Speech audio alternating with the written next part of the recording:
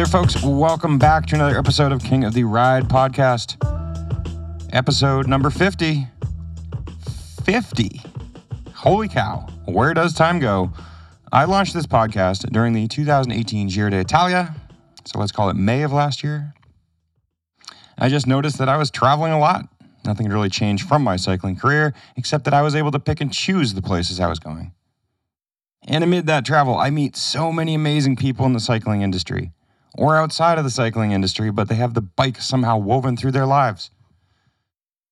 I decided I should bring a microphone along for the travel and just try to sit down and chat with some of these incredible movers and shakers, people in the cycling scene and out. So if a tree falls in the woods and nobody's there to hear it, it doesn't make a sound. If a podcast exists and there is no one out there listening, what then is the point? My friends, I thank you so much for listening and being along for this ride. Trust me when I say it means a lot. This episode is something special to me personally. Our guest is someone who has been on a very interesting ride over the years, as you're going to see. Over many, many years of my career. He is someone who is more ingrained in the sport, more woven into cycling than literally anybody I know. João Correia is our guest on today's episode. Perhaps a name not on the tip of your tongue. That's totally fine. He did, of course, have a massive multi-page feature about him in the, I think it was 2009, maybe 2010 New York Times. I often say, if I need a dinner reservation with Eddie Merckx, there's only one person I'm going to call to make it happen, and that is João. We're going to dive into everything that he does, but among others, he has an athlete management business. He represents some interesting names in the sport. Perhaps you've heard of Jens Voigt, Laurens ten Dam, Ted King. He doesn't just look after a bunch of geezers like us. Perhaps you've heard of Mads Pedersen. He just won the World Championships this year as a, 22-year-old kid?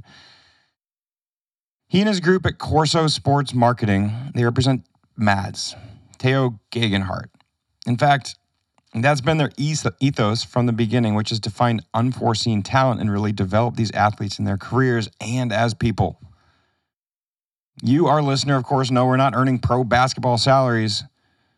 So how can these folks at Corso develop these cyclists in every facet of their lives? How can they be smart with their finances? How can they be great human beings? Another one, Ngamba Cycling Tours, ever heard of it? Hopefully yes, because I talk a lot about it on this pod when I'm coming back from some jaw-dropping trip somewhere in Europe. But if not, check out ngamba.pro. Quick story there, I was with João visiting him in his little hamlet of Chianti when the two of us were teammates on the Cervelo test team. The year was 2010. He showed me this little slice of heaven there in Italy. When everyone coming in from overseas to the World Tour was living in Girona or Nice or Monaco or Lucca, João was in this town of maybe 100 people doing things his own way. He's surrounded by world-class wine, food, exceptional training and riding. Just a bit further from any major airport, that's probably the prohibitor from anybody else living there. And he wanted to introduce these exceptional facets of riding to the world at large, to cycling at large. So upon his retirement, he created Ngamba. He's got stories, folks. We've got stories to share in today's episode. We're going to cover his rise through the professional cycling ranks. He then segued to his globe-trotting cycling career, to turned globe-trotting professional career in the publishing world, only to return to the cycling world having gained and lost some 50-odd pounds. It's incredible. We have got stories. Lastly, I want to take a quick minute and thank my personal sponsors for making this entire ride possible. Cannondale Bikes, SRAM Components, along with Zip Wheels and Cockpit, Roca Eyewear, Velocio Clothing, Renee Ayers Tires, Saris Racks, and especially now that it's winter, Indoor Trainers. These guys and gals are the very best in the business. I'm in a special place in the cycling world where, yes, I've ridden these bikes and this equipment for a great portion of my professional career, but I'm now able to choose the companies with which I have a relationship. I pick the best products out there, and these are those. Thank you, Cannondale, SRAM, Zip, Roca, Velocio, Renee Ayers, and Saris for being along for the ride. That is it for now. Let's jump into this conversation with João Correia.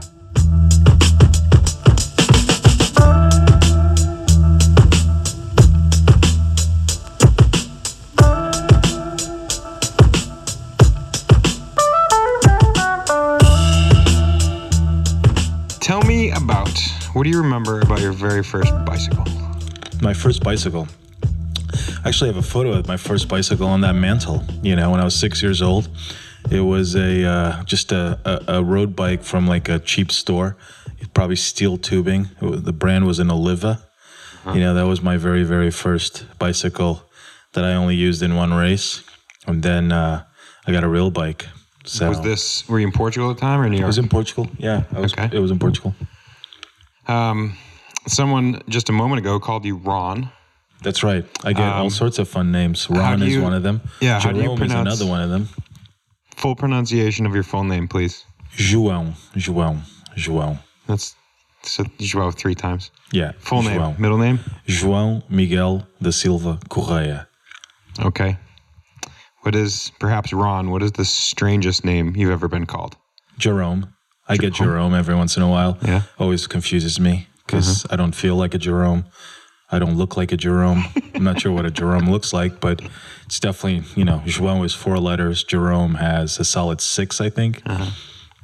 Is João, is that equivalent? Is that like a John in Portuguese? Yeah, it's just John. Just boring old John. All right. Although my Starbucks name is Bob.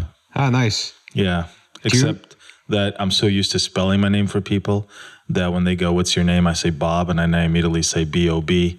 Then I get a very strange look as if I know we work at Starbucks, but we're not idiots, sir. And then I tend to explain, no, really, my name is João. I'm used to spelling it, but, I use Bob at Starbucks. Then they just taser me or call the police. Sure. Say, weirdo, get out of here. What is the name of the character that floats above the A in João? That's called a tilde. Okay. Yeah, tilde. You're a linguist. What are the 2 dots called? Those are umlauts. Okay. Umlauts. What about a flat line? I have no fucking idea. Okay. But it looks Danish. Yeah. Oh, totally. As do the umlauts. More German, more scary, more, German. Just ownership. Yeah. Get out of here.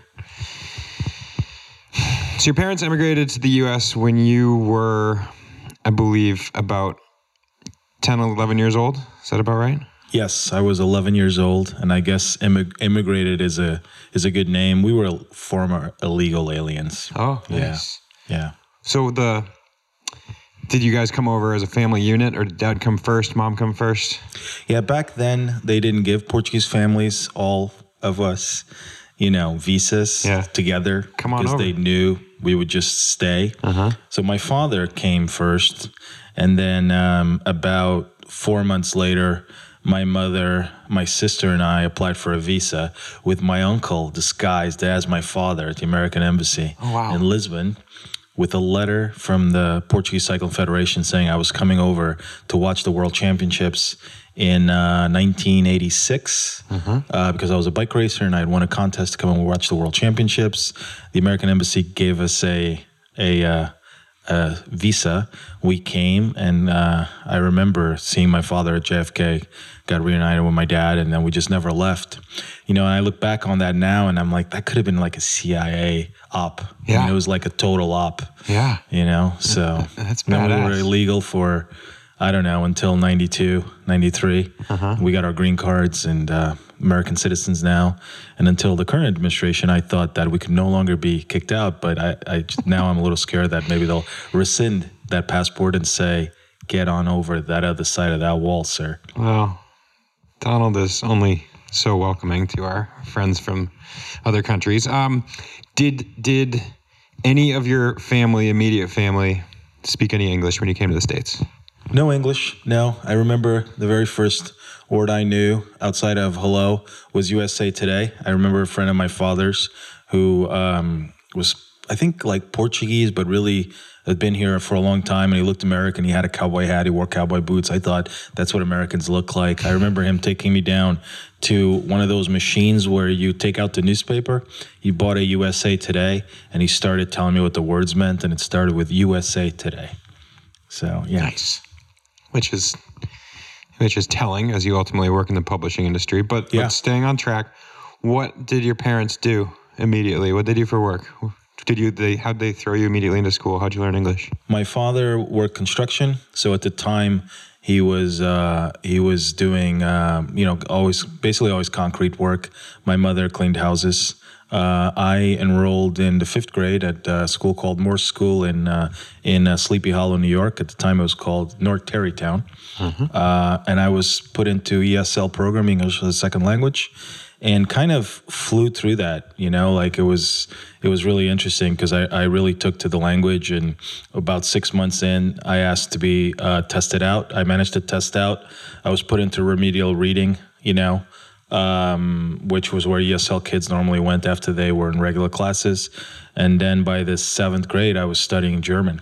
I kind of flew through remedial reading as well, and then started studying German and learned. You're 11, you learn it pretty quick.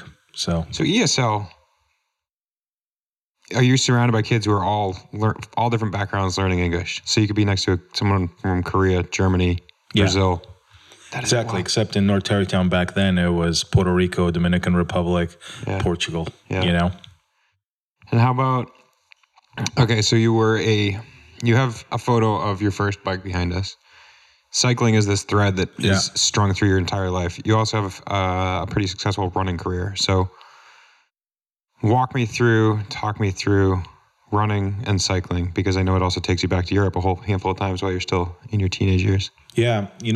Cycling was something I always did. I started racing when I was 6 in Portugal. Won every race I entered until I think I was 9 or 10. And in Portugal, you actually have a lot of those races. And then came here and brought my bike with me. And I remember the bike I brought, it was an Allen, an aluminum frame. And was going to start racing here. My very first race here was the 1987 Tour of Somerville. I believe it was the 9 to 11 age group category. And there was this kid named Yanni Feldman, I think, who used to win all the kid races back then. And my father said, you sit on his wheel, you come around him in a sprint. And I didn't really like that, but that's exactly what I did. I sat on his wheel, I came around him in a sprint, and, started racing here and winning a lot of races in the Northeast. Back then, there was a lot of, 13, 14 races, 15, 16, junior races. It was a huge thing back then. Yeah, but now you don't have that anymore. But when I came, you could race. You raced in your age category, So did a lot of racing. Because we weren't legal, I couldn't leave the country. So I only went back to Europe. I did my first World Championships when I was 16, the Junior Worlds, which were in Colorado at the time in 91. And I was not a junior yet, but I was able to do it because I could represent Portugal. And then when I was 17, I went back to Europe for my second World Championships. We thought we were going to get called for our green card that year for interviewing. So the way it works is you go back to the country where you came from, and if you pass the interview, they let you back in. If you don't pass the interview, they don't let you back in. And they didn't call us. And then I was literally stuck in Europe. Did the World Championships in Athens, Greece. Applied for a visa to come back. They denied me the visa because Americans are pretty serious about if you break the law once or they don't let you back in. Yeah. Luckily, I was sort of dating the daughter of the Finnish foreign minister, and he arranged for me to go apply for a visa in Helsinki. I went to the U.S. Embassy in Helsinki. And they asked, have you ever been denied a visa? I said, yes, 2 weeks ago in Lisbon, which they said, thank you for being honest, because that's called visa shopping. And we would have denied your application regardless of whose daughter you're dating. And they gave me a visa. I came back to school. They let me in the country amazingly, finished high school. How long was that visa? That it was like a student visa at the time. I was here in high school, so they said we're going to give you a visa. Yeah. It's a student visa. That doesn't mean that they're going to let you in the country when you get in. That's up to the immigration officer that you go through. Yeah. You know, and I just remember like walking up to the dude, you know, and like giving him my passport and going, God, I hope he lets me in. And he just looked at me. He goes, "You're coming back for school?" I said, yes, sir. Yeah. He stamped it. And I just remember hearing the stamp and going, oh my God, thank God. Went through, finished high school, went back to Europe to race the next year as a second year junior, did Worlds again, got our green cards then, and then applied for citizenship, became citizenship years later. Does the green card apply to the whole family, or could it go selectively? No, so basically my father got his green card through a work program in Florida, one of the amnesties back in the 80s. Mm-hmm. So once one adult gets the green card, they can apply for the rest of the family. My father got his, then my mother, my sister, and I applied because we were under 18. We were able to get it through that. You know, it's a process. Back then it was a lot easier than it is now. But once we got the green cards, you know, then it's a 5-year process to become citizens. All of us became citizens. Is it pretty rubber stamp those 5 years, or I mean, outside of like doing something absolutely stupid? Yeah, it's a pretty standard thing. And again, remember this is before 9/11. After 9/11, everything changed. I don't know how it is now, but back then it was just kind of a process of, you know, you waited 5 years, you applied, you took a test. There's a language portion, there's a sort of history, civics portion. As long as you passed that, you were good. You know, and my father, my sister, and I all got it. My mother just refused to take the test because the test freaked her out. Yeah. And she is actually right now in the process of becoming a citizen now that they've moved back to Portugal. You know, but she's literally never became a citizen. She's becoming a citizen at the good old age of 67. You know, do they?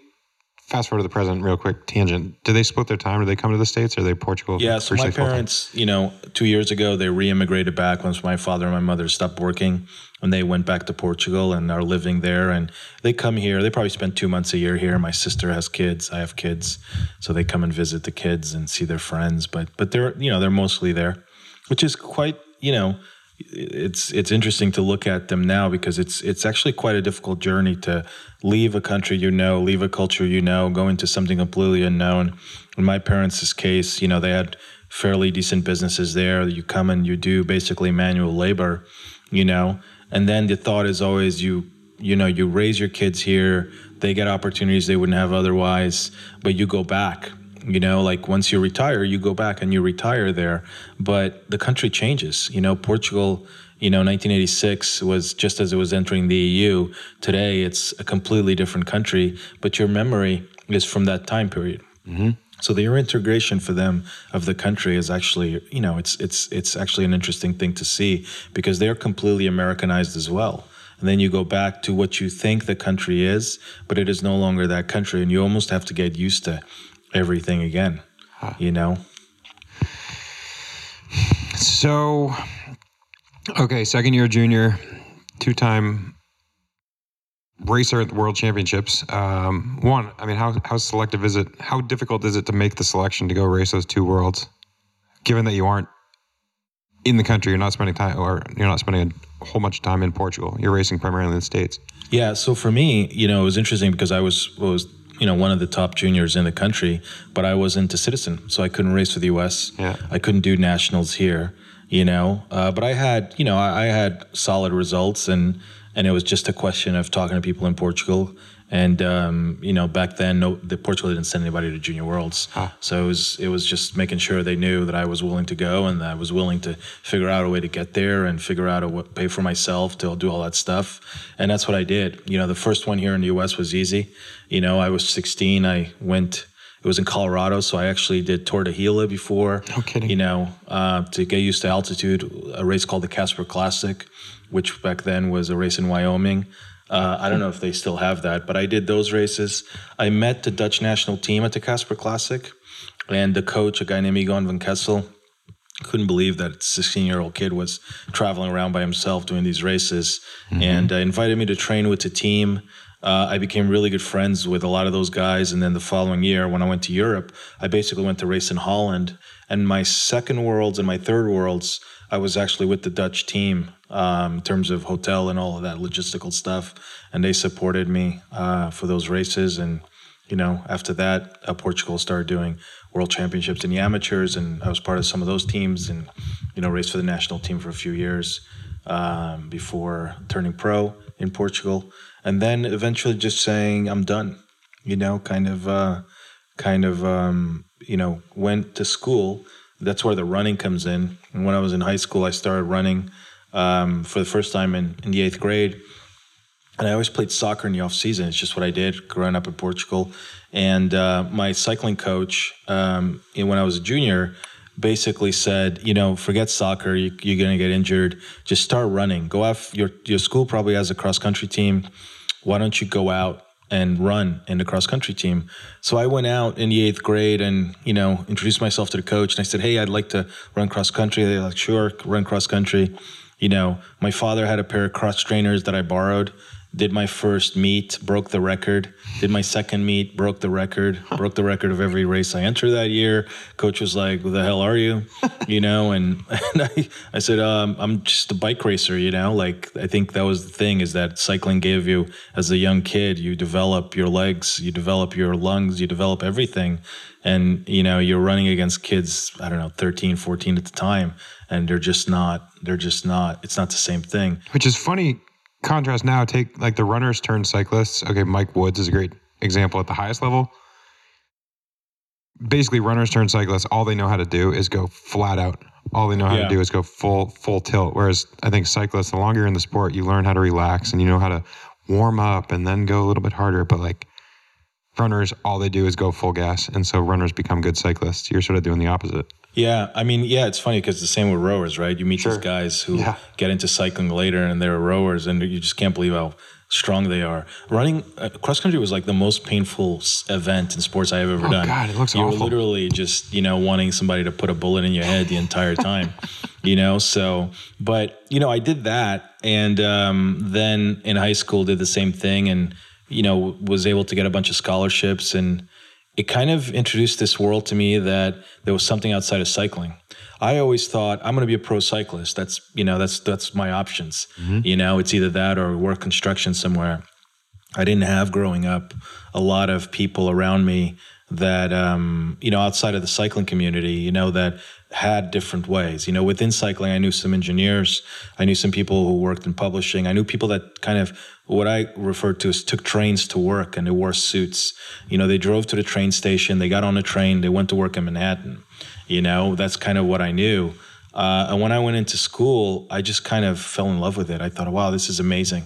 And I didn't do very well my first semester. I remember I went and I was just going to do a semester, and I went to a school called Fordham, and it was the only school that recruited me for running that agreed to just let me run cross country, because all those scholarships are track. Mm-hmm. And so I was just going to do a semester, run that semester, go back to Europe, continue to race. And at the end of that semester, I did really poorly. I had basically all D's, but I had worked my ass off, and I just didn't have the skills. In high school, I was in high school for 2 years. Really, the rest of the time I was racing in Europe. I got to college and I just couldn't absorb the material and do well in tests. And because I had done so poorly that semester, I decided I was going to come back the following semester. And I came back to do a second semester the following fall after racing. And then I started doing well. And I basically said, you know what? This was 1995, 96. Mm-hmm. I said, you mean I don't have to do the things that I see I'm going to have to do, and I can just get a job and not have to race in the rain and, live through that. Now looking back what that period was like. And I just quit. I just stopped and I went to school full time, and that was it. How hard was that decision?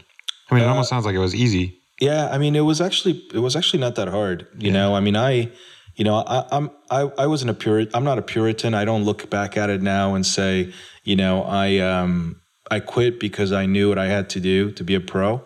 I would have done that just like everybody else of that generation did it, because that's what you had to do. Mm-hmm. And if you came that far and you made it to that level, it's really hard to all of a sudden say, that's it, I'm not going to do it, because you have no options. You invested everything you do is to that goal. If I didn't have school, if I didn't have the scholarship, I would have kept racing. But the moment I had that scholarship, and the moment I saw, I can do something totally different with my life, I didn't even have to think twice about it. I just made the decision and stayed in the U.S. and stopped riding my bike. How many mentors did you have around you? Were you talking to your family about it? Were you talking to the Dutch national team coach? Were you talking to your domestic coach? Or was this a pretty insular Joao decision? Yeah, it's funny. I look back on it a lot, and I start thinking about the way I grew up and the people I had around me, and sort of now what athletes have and the role I have in our athletes' lives. I had a lot of good people that were good people, good mentors around me, other cyclists, guys that my coaches, who were engineers at Sikorsky, these guys called the Whalens, they were triplets, they were really solid people. I had other cyclists that I knew that were professionals that kind of showed me, what you could do in the business world. In cycling, I didn't really have a lot of people in Europe that I talked to about it.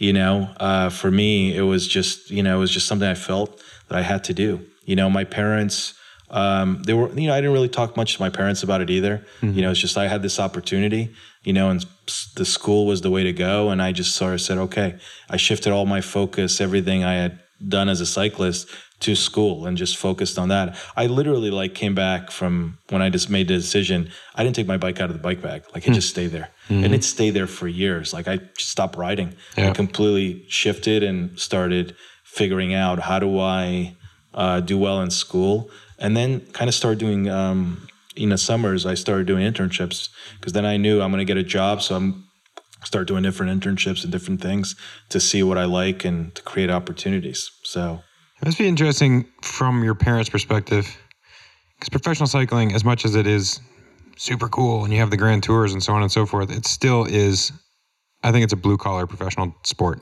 It's not the massive salaries. I certainly think, especially in that era, it wasn't super enormous salaries. No. So, your parents come to the States and they give you these opportunities, and pro cycling is sort of a laborious job, or, they've allowed you the opportunity to pursue education and pursue academia and pursue making your life better through education. So, that's got to be a cool feather in their cap ultimately. Yeah, and back then, you didn't have the internet, you didn't have all the access to information we have now. Sure. So professional cycling was this mythical thing that you saw in the magazines and you saw on TV, once a year during the tour. Yeah. It was totally different than it is now, where you're constantly able to see information through social media, through television, through actually going to these places, watching the races. To go to Europe and come back it's almost like taking a crosstown bus now. Yeah. I think for them, my father, if you were to ask my father would have said, by the time you were a junior, I already knew you didn't have the commitment necessary to make it to that level, and it's pretty cut and dry. I remember with my dad, I would win most of the races I'd enter, and it would still be but you did this, and this wrong. Yeah. So I think my dad had a pretty stoic approach to it, where once I started getting interested in girls, and I was interested in skateboarding for a little bit, he literally said, you're just not focused enough, forget it. So he was totally fine with school, Yeah. I think school was something that he was happy, and my mom was happy that I did, and I'm the first person in my family to graduate college, and that's a total gift from being able to come to this country. Sure. So continue our linear chronological trajectory. You're then full gas in school. At what point for one, what are you studying? What do you ultimately end up with a degree in? When I first started school, I declared my major as Russian studies. Ah, perfect. Yeah, and Russian literature. It was crazy. I don't know what the hell I was thinking. I took Russian as a freshman. At the end of the first semester, the professor pulled me aside, really nice guy, and he said, "You're a great guy. I really like you. You're a super nice guy. You're never going to learn this language. And if you promise never to take another class with me, I will pass you." Oh my God. And it was funny because I really did struggle with Russian. So I quickly shifted to the College of Business Administration, also known as the Coloring Book Academy, and the College of B's and A's. I studied business, international business, and I ended up minoring in political science. Okay. So every semester I would take a totally different course than I had, just something completely different, and that's how I bumped into poli-sci, and I really enjoyed poli-sci. I ended up minoring in it. When, in this array of your life timeline, when is the first time you spent time in Lecce and or Siena? So Lecce, my senior year in college, my college roommates and I, it was 4 of us, we went to Europe during spring break to eat and drink. We started in Paris, worked our way to Rome, Venice, Florence, and when we were in Florence, one of my roommates, a guy named Eric Janot, who's now my personal lawyer of all things, said, "Hey, let's go to Siena." I was there with my parents last summer. It's a great little city, and we went to Siena. And that's where I met Alessandro Stella, the shoemaker, and kind of the chance happening that, in a way, changed the trajectory of my life and started my relationship with Italy. And ever since then, that was, I believe, 99. I've been there every year. I ended up working in Milan eventually, having a house in near Siena in Tuscany and Lecce, and I've been back every single year. And obviously, with Dingamba, the business was started there. So it was one of these completely, 4 college kids walking into a shoe store of a guy who makes custom shoes. Chance encounter, decision to buy a pair of shoes. And it was something that I remember thinking, if I don't do this now, and this was before, obviously I couldn't afford a pair of custom shoes, but, I was fully Americanized by then and had a credit card, and I just said, I got to do this. If I don't do this now, I know I'll never come back here.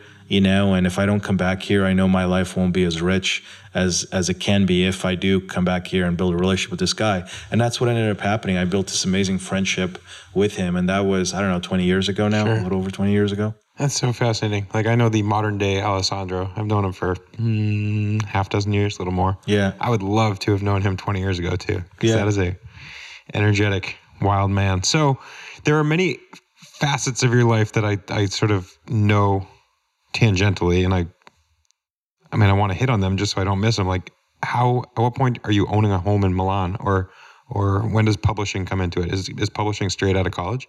Yeah. So when I was in college, I started doing internships. Eventually ended up at Hearst, the Hearst Corporation, interning in their new media division. And back then, this was 97-ish, kind of the beginning of the modern internet business. Worked there, went to smartmoney.com, which was part of Hearst and Dow Jones. And basically, by my senior year, by 99, the internet was just booming. And I was running business development on the site, doing all my classes at night because I really wanted to graduate school. And then immediately rolled into that job out of college, was moved to San Francisco, ran business development for them out here in San Francisco. And in 2000, whatever it was, the bottom fell out. And my first job out of college, it was like, oh my God, this is work. This is amazing. Every ad deal was a huge ad deal. Yeah. There was money everywhere. It was unbelievable. I literally, my first year out of college, I made, I think, $125,000. Man. It was like insane. It was completely insane. I was like, this is amazing. I could be paid pennies right now racing a bike. And then it went kaboom. Yeah. Kaboom. People went to business school. I wasn't smart enough to get into Harvard, and at the time I remember thinking, if I can't get into Harvard, then I'm not going to business school. So I went to Europe instead to work for Hearst in Europe. I spent a year in Prague, and then I spent a year in Milan working for Hearst. And after those 2 years, I went back to New York and worked for Hearst in New York. Eventually ended up at Bicycling Magazine, which is part of Rodale. Interestingly enough, Rodale got bought by Hearst a few years ago. So I spent 5 years at Hearst and 5 years at Rodale. But that's how I ended up in publishing, sort of first the digital world, then went to the magazine world, and then eventually back to the digital world. What was the longest stint in there that you went without touching a bike? From the moment I got back from Europe to, that would have been, I don't know, 96 or so. Probably, I'm sure I rode once or twice, 97, 98. I remember like Mark Lutz came and visited once. We went out for a bike ride. But it was really until I went back to Bicycling Magazine, and I got to bicycling 04, 05, something like that, and that's when I kind of, all of a sudden I'm at Bicycling Magazine. And I remember this clearly, like I was doing a sales call at Cannondale, and, in that world, it's like part of the sales calls you ride. So you have these meetings and then you do the lunch ride. And I would go on the lunch ride, and by then I was literally like, I don't know, 200 pounds, 205 pounds. I was massive. And I would go on these rides, and I'd come back, and people would say, wow, for a fat guy, you're actually really good. And, under my breath, I'd say, fuck you. I used to be a pro, but, like whatever. And, and I like this happened a couple of times, and, I was working and I wasn't really riding, but I would kid up and do the ride, these lunch rides. I remember being in Italy and, meeting with Fausto Pinarello and then doing a Gran Fondo. And he afterwards, he says, did you ever race? I said, yeah, I used to race. He said, I can tell by the way you pedal, and he said, you should come back. And I don't think he actually meant come back to the pros. I think he meant come back to riding and health. I was BMI below 25. I was literally massive. Yeah. And I just started, this was, I don't know, 06, 07, something like that. And I started riding, and this was May. I think it was like May of 06. And I said, well, let me just start riding my bike. And you're in New York City. And I'm in New York City. So I started riding my bike, started losing weight, and then decided at the end of that year to start to race in 07 as a way to stay motivated to ride. And I called Max Testa, my old coach, and I said, I'm going to race next year. I need like a program. I was at the magazine, so I had access to everything. So called in a power meter, called in good bikes, called in good clothes, started really like full on training, which meant riding the trainer at night, riding in Central Park at night. And just the weight started coming off. Sent away from my license, I hadn't had a license in 10 years. My license comes back as a Cat 1 because the license before that I had was a pro license. And I'm literally like, what am I going to do with this? Yeah. And I thought about downgrading, but just couldn't bring myself to do it. So I just signed up for all these races and started racing locally in New York, started coming out to California, doing some of the races, some of the big Pro 1 crits, like Merced and things like that. Would finish some, would get dropped in some, won a local race in New York and, by that spring, and just kind of my body started remembering, everything started coming back. Yeah. You don't lose that. Right. And it's all of a sudden I weighed, I don't know, 150 pounds and, I dropped 3 suit sizes or something, So my first recollection, which you may or may not recall, and maybe there's 2 sides to the story, is late in 2007, I believe. We are on Priority Health. I'm on Priority Health, and we get a message that says from our team manager, hey, we have this guy named JOAO space CORREIA, Joao Correa, who's coming to the team, and let's welcome him to the team. He's got some chops. He's got some world championship racing experience. He's won a whole lot of races in this day. And then you immediately chime in to the team email and you say, if anybody needs anything, let me know. And I was like, goodness, that sounds like an awfully forward and generous offer. And I currently don't have a set of wheels, and I kind of need a set of wheels. So I'm going to reply now. And I said, hey, strange request, but I need a set of wheels. And within 24 hours, a box arrives at my front door from Bill Strickland, who at that point in my mind was something of a mythical legend because his name is at the beginning of Bicycling Magazine, which is every aspiring cyclist's favorite rag.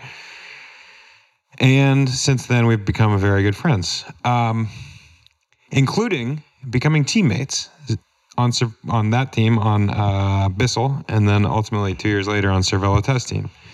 So now glossing over a little bit of time. When I go back and tell stories to people about Cervelo Test Team, I say that they were ahead of their time in terms of media production, sponsor interaction, the quality of the content they produced. Absolutely.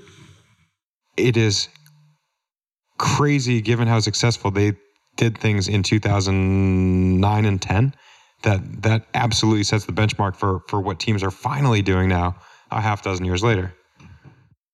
Why didn't it succeed? I think it's simple. I mean, they ran out of money. They weren't able to find a sponsor, and they ran out of money. And in the end, it was probably the final nail on the company. And how they ended up losing the company, which is a real shame because they were absolutely ahead of their time. They took a massive, massive step, and unfortunately, they came out. A whole lot of factors like the economy tanking at that time didn't help. But it's both Gerard and Phil. I think what they did was takes a lot of balls. And yeah, it is. They were the first ones to do all that stuff, and now everybody does it. Or tries to do it. To me, it's still the most unique program I've seen, and now working pretty deep in professional cycling. I still am amazed that anytime any one of us sees each other, whether it's riders or staff, there is just this incredible smile and bond that is because of that team. You see an old sports director, you see an old mechanic, you see an old soigneur, you see an old teammate, and there's something there that is incredible that I don't see with any other team.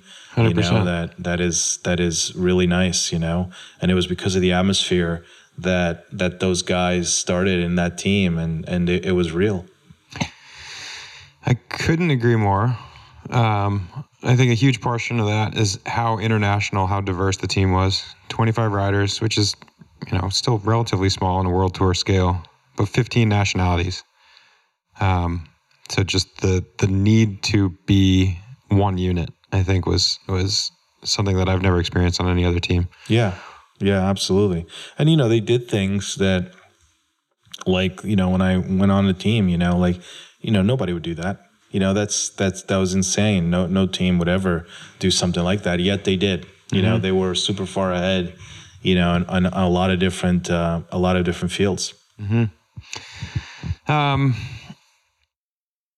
This popped up in my mind recently that we were talking about the value of a team. This was a conversation with Eddie Holt, who's the CEO of EF, the corporation, and EF owns the team. And we were talking about the value of professional cycling teams and how wins in pro cycling, they'll earn brand awareness, but they don't build brand equity.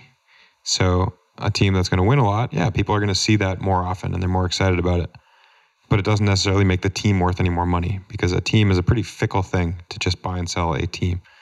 You now work in a variety of different facets, but one of which is the sports management side of cycling. What is your opinion on something like EF that's taking a whole different approach where EF owns the team instead of, say, a Sky, a Quick-Step, virtually every other team out there cutting a check to just let that team ride for a year, 2 years, 3 years? Yeah, I think EF definitely, it's a unique program, but they bought into what was already a unique program. Yeah. What Slipstream had built from the very beginning, it started on the premise of, having a clean team and, kind of going against the grain at the time. And they always did things differently, but like most cycling teams that aren't backed by big companies, they always struggled. And if you're constantly focused on surviving, it's really hard to do all the other things well. And I think what EF has done is it's come in and it's taken a lot of that pressure off so that they can focus on, the business of actually running a professional sports team And I think being a company its foundation is education, I think they brought a different way of thinking to how the team is run and what's important for the team. That also happened to gel very well with the culture that the team always had. So I think every team needs to win. Like if you're a professional sports franchise, you have to win. Like it's part of sports, right? So I think it's whether you prioritize that over all else. So you have teams like Ineos and Sky that are really built to be excellent sporting organizations that win. That's it. The team was started with the goal of winning the Tour de France and being the first British winner of the Tour de France, and they achieved that pretty quickly. And their single focus is performance. They run a program and they hire people that are going to be able to perform and win. Not every team is like that, and I think you become a much more multidimensional team if your only focus isn't just winning. Not that there's anything wrong with the focus of just winning. It is professional sports, but I think that's where IF is connecting, and I think it's where it's doing so well, is because it's able to do different things, and you look at, the alternative calendar that I think was something really that was brought on by Rafa as a sponsor, saying, yeah, we want to be a clothing sponsor, but we have these other goals that these things have to map to, and you start creating, more interesting things for regular fans to connect with, than just a performance. You look at things like the band that won the UCI award, the Beefeater band, the English guys won the UCI fan award. Okay. They're these guys that go to the tour and they have music and they have outfits and they have basically a band, and they do this really funny song that's, I think, a Dutch or a Belgian song by these English guys dressed as the Beefeaters, the gin, and it's like fascinating. And people have, at least I remember seeing it. I remember calling Teo, one of our riders, English riders, and I remember thinking, this is amazing. This is awesome. And there's been some pickup on it, and they won a UCI fan award, but it's like, it's because it's fun. Because it's bringing something different to cycling than just the seriousness of focusing on training, being as light as you can, winning bike races. At the end of the day, cycling is an amazing community, and it's just a big global party. And obviously racing is a big part of it because it's the center of it. But it's sometimes things become too serious and it become less fun. So teams like that, I think, are connecting because they're able to be multidimensional. Couldn't agree more. A team like Sky Ineos, they are, in my mind, they're the New York Yankees. They're the team that you might love to hate because they are so successful, because they are going to win the Tour de France for X number of consecutive years. Yeah. There's 20 plus World Tour teams. There's only one that could be on the top, or there's a podium. And that leaves another and what 17, they're doing is teams. Unique, man. I mean, it's, them and the Soinic, Lotto Jumbo in the last year or two. You're looking at these teams, and they really are doing an amazing job on the performance side, and there's a reason for that. That's their focus. And they're breaking it down and they're building it back up with the focus of winning, and they're able to do that. Not to get too deep in the weeds. Do you think the cycling calendar is too busy? And by that I mean, to kind of quick step, they win, whatever it is this year, like 75 races. Yeah. And that doesn't count the second and third places they have. I mean, it's like, that's pure wins. Yeah. Your average cycling fan will have heard of 75% of those. There's another 25% of those races that, virtually no one's heard of unless you live and die by the sport. I mean, if you're a professional runner or triathlete, which of course is a sport of one, you're going to compete very few times. Cycling there are so many competitive days. Do you think what are the interesting things that do you think the UCI could institute to make the sport more appealing or approachable to fans? And maybe the answer is going back to the EF alternative calendar stuff. Yeah, I mean, obviously I think it depends a lot on the country. What's appealing in the US is completely different what's appealing in Europe. And even within Europe, you've got a lot of different cultural issues. A lot of these races, they're historical races, cycling has always been kind of a local global sport. And now with the UCI, they're really trying to globalize it and go find the events where the money is. And God knows the sport needs money. But what's happened is now all of a sudden you've got riders competing from January to the end of October, and races are always competitive now. It's no longer that you start the season, you ride your way into shape. Now it's like every single race is hyper competitive, and you're seeing more crashes, you're seeing more dangerous situations. I don't know. I don't know what the answer is. I don't know if it's having more riders on teams, if it's having less races. I know that it's a business model that's really, really difficult. It's really challenging. That there's no gates. All this stuff that everybody's listening to this podcast has already heard. Everything is based on sponsorship. But you've got. I think from my point of view, in terms of what I see is the biggest issue, is the stakeholders are just not all aligned. They're all against each other, and you can't really align, whether it's the teams, athletes, race organizers, governing body, and then the behemoth that is the Tour de France. They're not all kind of going in the same direction. You almost need, we had this in baseball, we had this in basketball, we had this in, American football as well. You almost need somebody to come in and just buy out the sport and then control everything, and have the teams be stable, have the events be stable, but almost kind of take over the whole thing and just, really think of it as a business, sort of like what Formula One did and where Formula One is now. Figure out, it's like figure out a way to make it more exciting, And cycling tends to be, in a way, anti-technology, anti everything that is development, whether it's equipment or access to information, like they have the whole radio controversy. Some races you can have it, some races you can't. Like open the freaking radios, man. Let everybody listen to what really goes on in those radios, And that's, to me, that's the big issue, is that it's so fragmented. It's so, people aren't all working in the same direction. Recently there's the whole controversy of, the race calendar and the teams, and how the teams weren't consulted, and, everything that comes out, letters from, the team organizations to the Tour and to the UCI. And it's insane. It's crazy that like that stuff doesn't get ironed out, before it becomes public, and the problem is everybody's got different interests and they're not aligning their interests. And from, my point of view, until you start aligning all of these interests, the sport's not going to grow,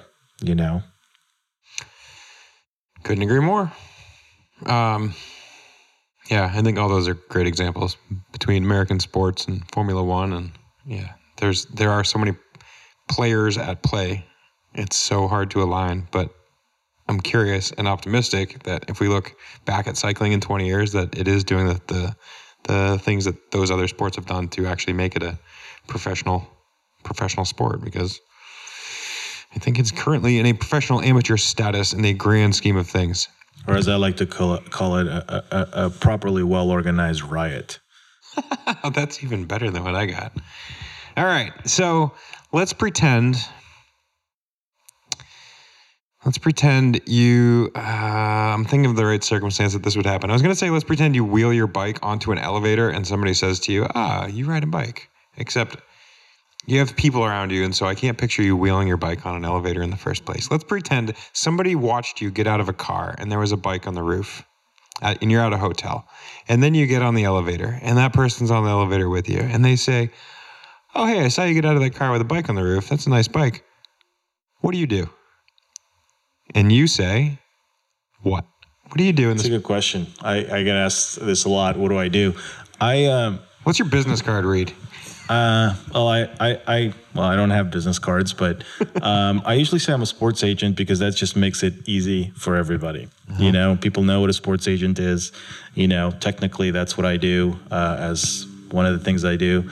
And then they say, oh, what sports? I said, the Tour de France. I say, yes, like I represent athletes that are in the Tour de France. So my specialty is professional cycling, and then they can kind of conceptualize it for them. But that's one of the different things that I do. The agency Corso that I founded with my partner, Ken Sommer, in 2011, is half of what I do. And then obviously the other half is Ingamba, the bike touring company that I founded in 2012. So I work in the space of bikes, in the space of having fun with bikes, with whether it's athletes or whether it's giving people the opportunity to experience these great places we go to with the touring company and be surrounded by, staff that, is like a pro team. So it's basically what I do. And my impression, having worked with you in a variety of capacities, is you bring professionalism to a professional amateur sport. Obviously, the Tour de France is as big as it gets, and that's one of the biggest sporting events in the world. You took a leap of faith in starting Corso and starting the athlete representation business. I think with Corso, I think I was more like talked into it by Ken at the time. I remember I just didn't want Ken to get hurt, Well, there's truth to that. I mean, I was picking your brain. Like, we were former teammates, and I knew that you had a mind for the industry, and I was like, what should I do in this particular juncture? I happened to have an agent at the time, and I mean, this speaks to the next point. Were you with Andrew at the time? Yeah. That's right. You were with Andrew. I forgot. So you were not an agent, but you cared. Yeah. And that is something that is also a thread that is woven through you. Is you are all about relationships, and you are about caring about your athletes in any sort of relationship you're in. So it's a crazy leap of faith to say, oh, we're going to start this agency. And I think, backtrack 5 minutes when I said, what is it you do? And you said, I'm a professional sports agent. Like, I think most of our listeners will have a dime a dozen Jerry Maguire. Like, I can picture what that person is. And that's not you, because you do care much more about making the person a better But Jerry person. Cared. That's why Jerry started the agency, right? Remember, like, you took the fish, you took the girl. I should point out, I've never seen the movie. You never saw I've never seen Jerry Maguire. Wow. Okay, My best friend has also never seen Titanic, so yeah. Well, I would say definitely watch Jerry Maguire. Okay. But I would say Jerry cared. Okay. Jerry cared. Well, yeah, you that's something you have taught me, is that life is all about relationships, and that is something that ties together what you do in both Corso and Ingamba. Yeah. That, of course, can come with perks, and they can be a dime a dozen, or they can come with their pitfalls. So what have been the downsides of taking a leap of faith and starting these businesses? Well, I think, at the time when I remember when we started the agency, with Ken, I was working at LinkedIn. After I left Cervelo, I went to work, moved back to San Francisco, went to work for LinkedIn. And, that was before the IPO. It was before, there was a lot of opportunity there. So, I think leaving a really stable company and leaving all the stock I left on the table, that was a huge leap of faith. I think that, the biggest thing is that when you work for yourself, when you're creating something, you're it. You're like Ken and I, it's just the two of us on this one, and if it works based on the quality of your work and your ability to create value, or it doesn't. There is no backup plan.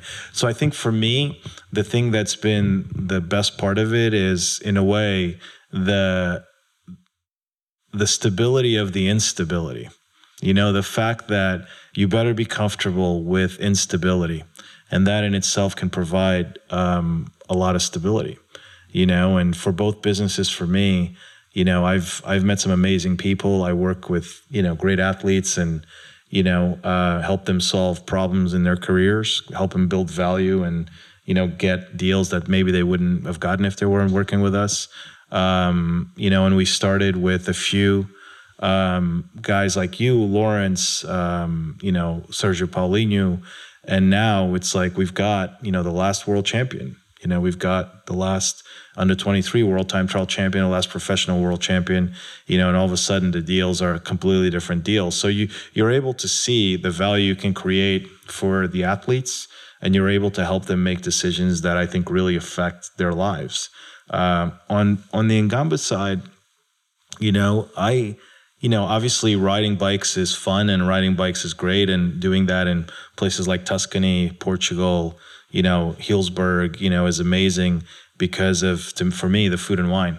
The food and wine is amazing, and what happens at a table between people that have been out riding during the day, then come back and share stories around a great meal, that's for me the most important thing.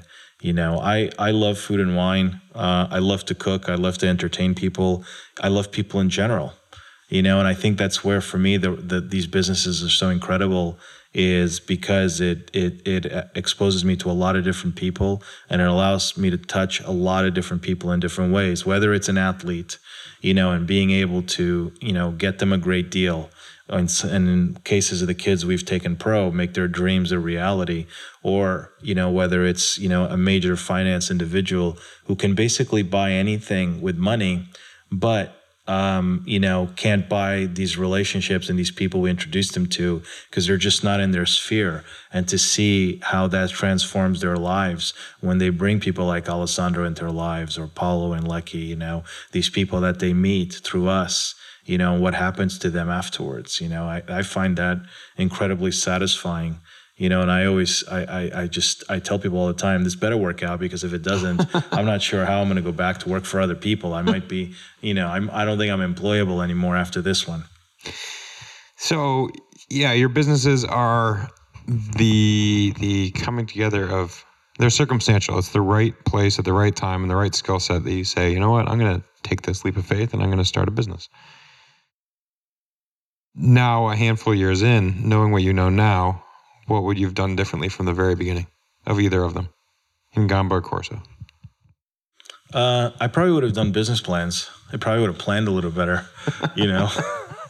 I think at Ngamba, we didn't have our first budget until about year 6, 7. Mm-hmm. We still haven't really done a business plan, but I think, understanding that part of it, the cost side, would have been super helpful, and a lot of this has been trial and error and trying to figure out how to create an amazing experience while at the same time having a sustainable business. That's challenging, mm-hmm. Especially when you're small. I think with the athletes, it's a really interesting dynamic environment. It's constantly changing. There isn't a lot of big agencies in the space. I think that eventually there will be big agencies in the space.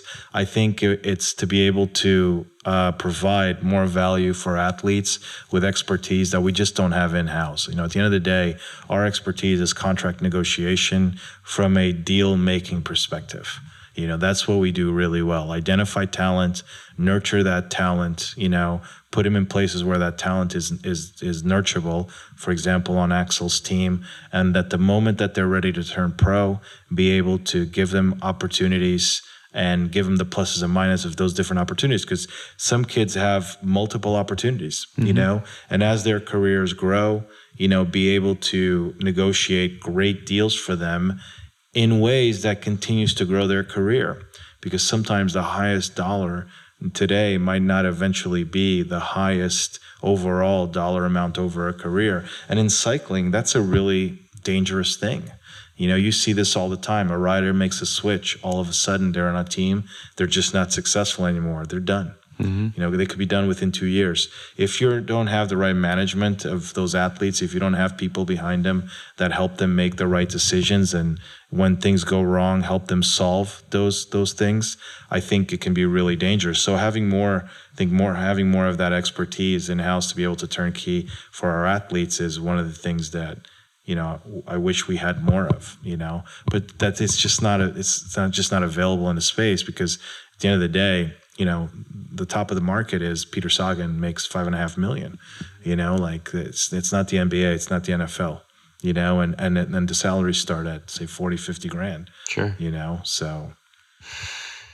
So you glossed over it a second ago, 5 minutes ago.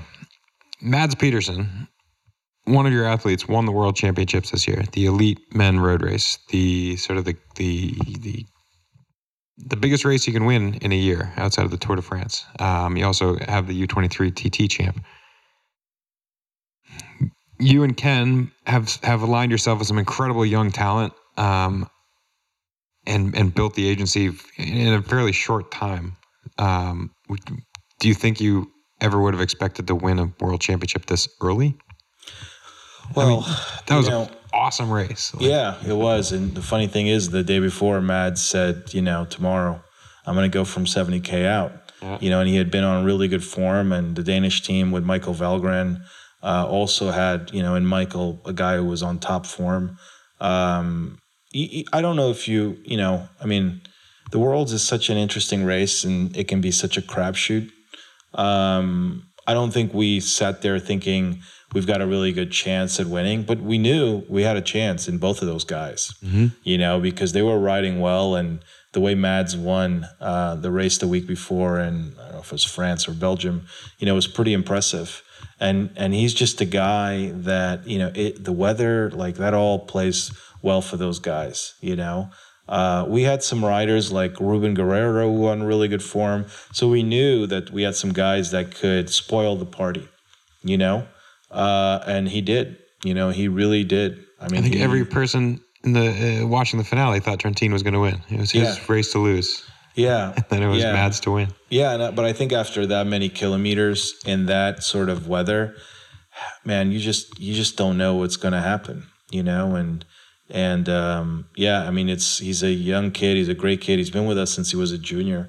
He was really somebody that Ken in particular has nurtured along. And it's just amazing to be sitting there, with the world champion in your stable, so. Very cool. All right. You're born in Portugal. You're in New York City for a very long time. You are in Lucky and bouncing around Europe a bit as a bike racer. You settle in San Francisco. You do a stint in LA.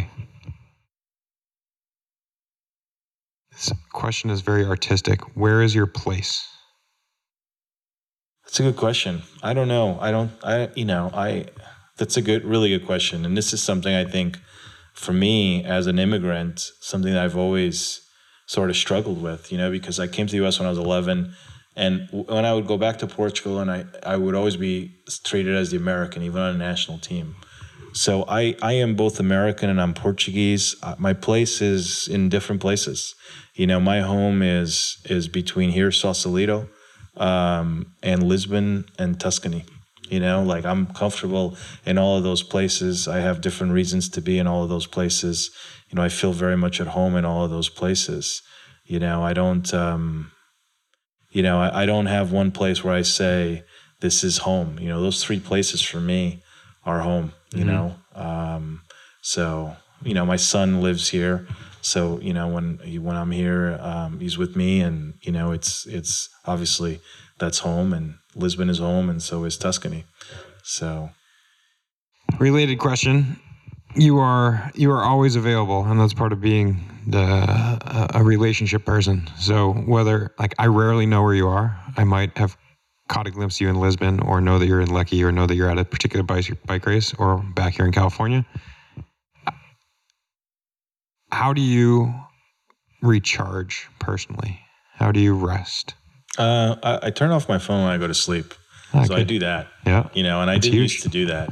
But because I am constantly back and forth to Europe, I start getting woken up in the middle of the night for, no reason other than people just didn't know I was there. So I started sharing my location with people, friends of mine, that I just go, here, when you want to see it, Can I have that? Yes, you can. Oh my God, I always wonder where you are. I've actually done it with quite a few people, and people are always wondering, what about privacy? I'm like, I don't know, you can know where I am. I think share my location is the greatest thing ever. I think so too. Right? You're not going to share with people who are sort of curious. But. So I've got a bunch of friends I shared with, and I always, I think I always tell people Instagram, you're probably going to know where I am. Although now I post less and less, so that's no longer reliable. I recharge in different ways. I read quite a bit. I spend quite a bit of time by myself. I enjoy being around people at the same time. And for me, that's recharging. Tonight we're having a dinner. I love that. Like for me, the ultimate, my happy spot is cooking for people, so that's for me a way to recharge, and that's it, it's actually that pretty simple, like I enjoy the places where I spend my time, which is, those three places mostly. Being at home, being with the people I care about, my son, being with my friends, having people over for dinner, going for the occasional bike ride. I finally, after all these years, enjoy cycling when I ride just for riding. I'm no longer, constantly disappointed that I'm no longer fit, that I just can't climb. And, living here in Marin, it's difficult to not go uphill, but sometimes that's riding a bike. I generally ride with one or two people only. I'm funny. I'm one of those cyclists that when I ride, I don't really say anything. So generally I ride by myself or with one or two friends that know that I'm not a big conversationalist when I ride. And that's it. Where and what do you suppose you'd be doing if you didn't get that first bike, or if you hadn't pursued racing as a teenager? Publishing, law, studying Russian. Man, it's crazy. Like when I look back, I'm 44, so still fairly young. But when I look at all the different things and pivots I've done and places I've lived and the chance things of my parents immigrated, being able to be educated here in the U.S., bumping into Alessandro's store and forming a relationship with him, and then taking that to my life in Italy. There's constantly so much change. It's really hard to see what would I do? What would I be doing if I wasn't a bike racer? Bike racing gave me discipline, gave me, kind of everything that's made me today, and how I work and how I view things in relationships is all through cycling. I can't even imagine not having been a cyclist for all of those years. Mm-hmm. So I have no idea. It's kind of a stupid question because I like my life, so I'm glad I'm where I am. Yeah. All right, easy final three, and or hard. 3 questions. 1, what is your favorite place to ride a bike? 2, what is the number one place you would like to ride a bike that you've never been? And 3, having just said you're a pretty insular guy when it comes to picking a group that you're going to go ride with whom, living or otherwise, fictional or non, would you like to go for a bike ride? Let's see. Favorite place to ride a bike? Favorite place to ride a bike? I think that's Marin. I remember when I first moved here and I was commuting to the city from Mill Valley, I couldn't believe how beautiful that commute was. I think Marin is, of all the places I've ever ridden, and I've ridden a lot of places in Europe especially, Marin is still the place where I just get blown away every time I go for a bike ride. Place I wish I would have ridden and I've never ridden there, Japan. I'd love to go to Japan. Same. Let's do it. I'd love to. I'm actually working on something right now. It's not Japan, but it's Argentina. The chef Francis Mallman does a week in his little remote island, and I'm sketching this thing out of my head where we do a gravel trip for a week in southern Argentina, and then go over to his island and cook with him for a week. This is the dude. Does he have Chef's Table? Episode? Oh my Lord! Yeah. That island. That's for me is like, that would be a place that I'd love to do it, that or Japan, somewhere completely foreign. I remember being in Iceland for the first time and going, my God, this is crazy. Yep. Like, it's like you go to these places where it's nothing like anything you've seen before. Otherworldly. Although Iceland's a little cold, so I don't know about riding in Iceland, but Japan, or I think Argentina would be cool to ride a bike. And people to ride a bike with. My favorite riding partner is, and the person that I enjoy mostly riding with is Raul. My old soigneur, one of my first teammates as a pro, and my old soigneur, still with me to this day.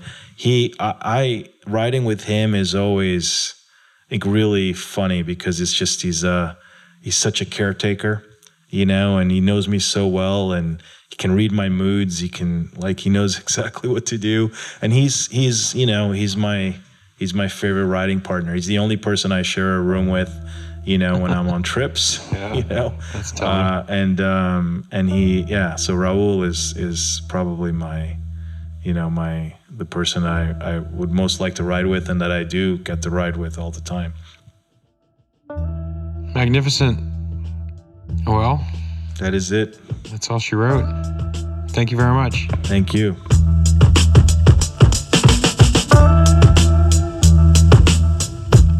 Thank you, Joao. Thank you all for being part of this ride. 50 episodes are now a wrap. That's incredible.